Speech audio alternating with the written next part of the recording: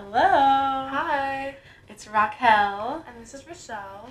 and welcome to What the Hell, Raquel?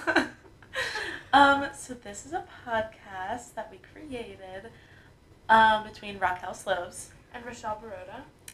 and we are both scholars in Mr. Bound's AP Language and Composition class And we are going to be discussing today the novel Sarah's Key by Tatiana de Rosnay. She is a Franco-British writer, and she was raised in Paris and Boston, which explains why there are two notable locations in the story. Rosnay is not Jewish, but she makes a non-Jewish character to show that you can be non-Jewish but still have an interest and curiosity in Judaism and the history of the Holocaust. Yes. So, Rosnay is actually ranked as a top French novelist. And she has many different novels, and she wrote a nonfiction book, and she is an all-around amazing French writer, but her most famous work is Sarah's Key. So, in Sarah's Key, Sarah is a protagonist, and Julia follows her story while learning that she is connected to a lot of Sarah's life. Sarah was a young Jewish girl from France who was abruptly taken from her home during the Holocaust, but she left her brother behind in a cupboard locked with a key.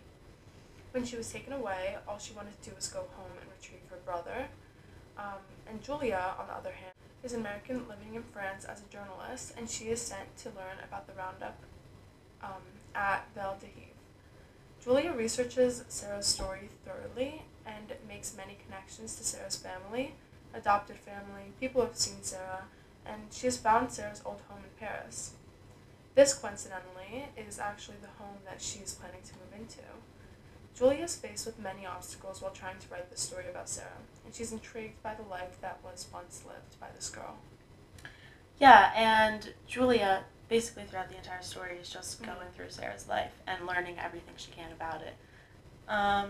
And Julia, like her time period, her story is told in 2002, Yes. whereas Sarah's story starts in 1942 and goes until the 1970s.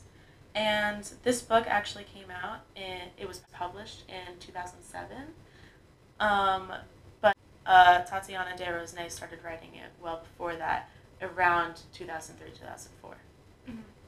So why did we both pick this novel? Well, fun fact about Rochelle and I, we've known each other since preschool, because we both went to preschool at our synagogue, and we've been in Hebrew school our entire life together. Yes, so as young Jewish women, we naturally have a lot of interest in the Holocaust. We have relatives who have been impacted by this tragedy, and although we know a lot about stories from Eastern Europe, where like most Ashkenazi Jews are from, we ourselves didn't know too much about specific stories of Western European events, and so like in the story where nobody really knows except for like survivors about the Val d'Hiv, we also, before reading this book, weren't really educated on it. Yeah, exactly. I've always wanted to learn more about Jewish history and the Holocaust, so this stuck out to me. Yes, for sure. And I really liked this novel. I enjoyed reading it a lot. It had a lot of different concepts and twists and turns and everything, but something I didn't love about it was a little confusing in the beginning when it switched in chapters. It switched from Julia to Sarah and their storylines, and that was just confusing for me at first. Eventually everything came together, but that difference in chapters was a little bit hard to follow sometimes. I agree. I absolutely loved reading this novel, but it was definitely a little bit hard to follow at first, a little bit choppy at times, but it definitely all came together in the end. It kind of ends up, it's like a puzzle in a way, how there's a bunch of scattered pieces all over the floor, and you don't really realize what you've made until the very end when you put the last piece in and you see that everything is connected. I agree. It really came together and just like pulled itself together, which was really good. But throughout the story, it's a little bit confusing to figure out. Mm. I actually found this novel so relevant to today's society. Like, for example, there's kind of a trend that of selective memory, I would say, like throughout all of society, where people don't really like hearing bad things about their country's history or like their ancestors. They don't like talking about some bad things that like a thing that they really love has done. And so when at the dinner table in this novel, Julia is sitting with some guests, and nobody knows about this well-behaved roundup other than one man, and nobody's heard of it. Some people have a little bit of a clue, but they think that it's been done by the Germans. And this one man, what's his name? Giuami. Yes. Giuami, it's a French name. That's French name. He is the only man who knows that it's been done by French policemen.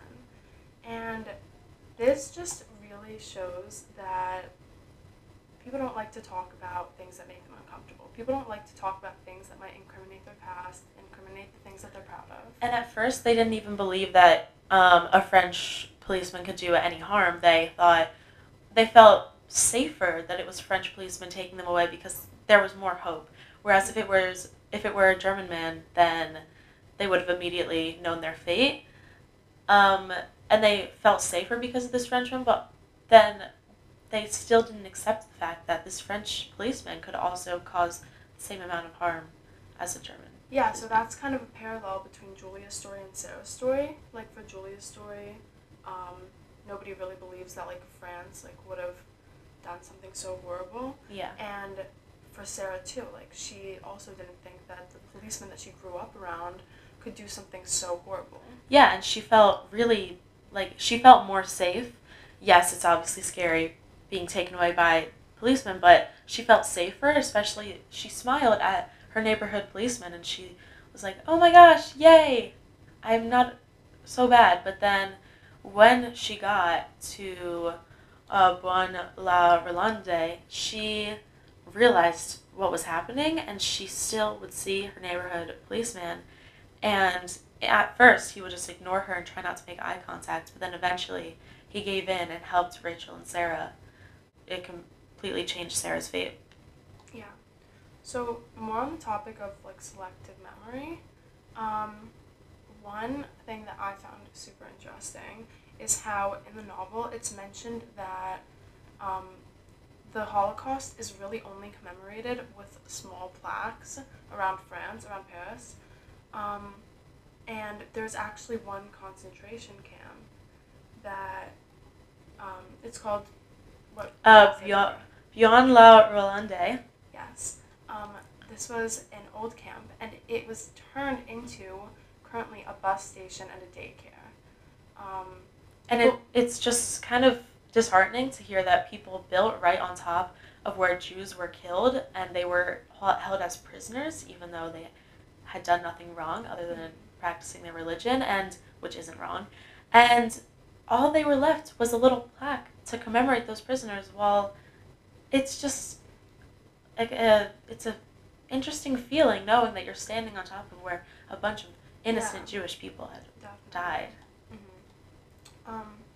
One quote that I'd like to mention from the novel is actually it's spoken by Joshua, who's Julia's boss in the newspaper in Paris, and he is proposing to Julia the job of writing an article about the roundup.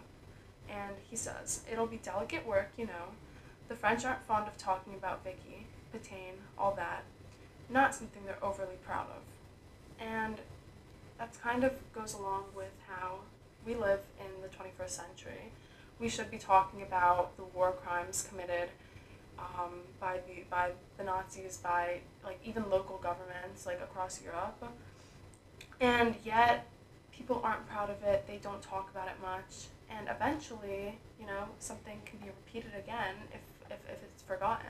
Yeah, and if people aren't talking about it, then these neo-Nazis are saying, let's do better. Let's try again and actually win the war. And that's disgusting. And it's just saying that, like, people are trying to forget this, but what you need to do is tell each generation so they can pass it on and make sure that it doesn't happen again. And, for example, this may be a little bit of a spoiler, but Julia is introduced to William, who is Sarah's son, and William had no idea of Sarah's past and Sarah's struggles and how she came to America and everything that she went through.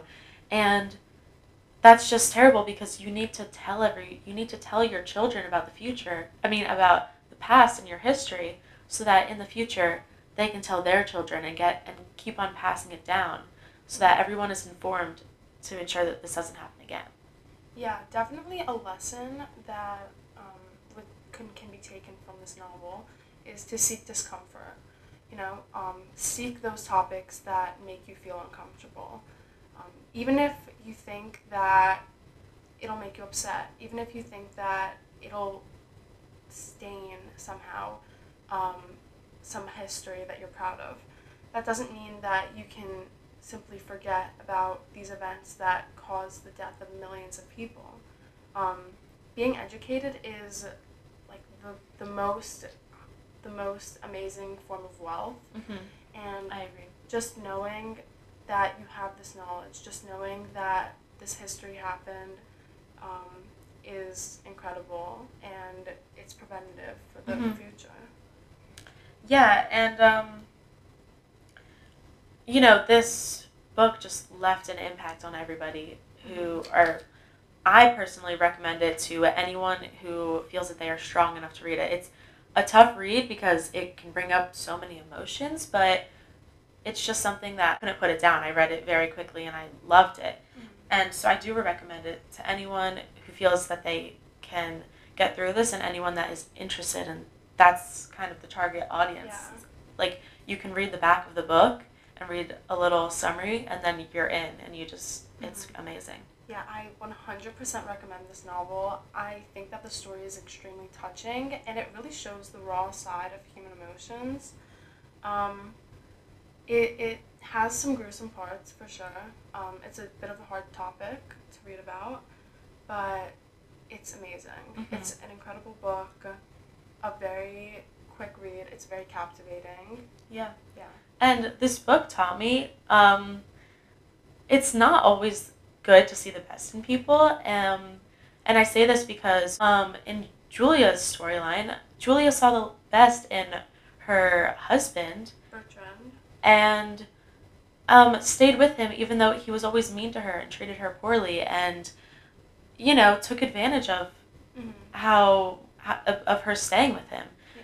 And it also taught me more about the Holocaust, and it taught me more about the French side, because I've mostly been educated in Hebrew school. We went to the same Hebrew school, like I said. We were mostly educated on the Eastern European side, and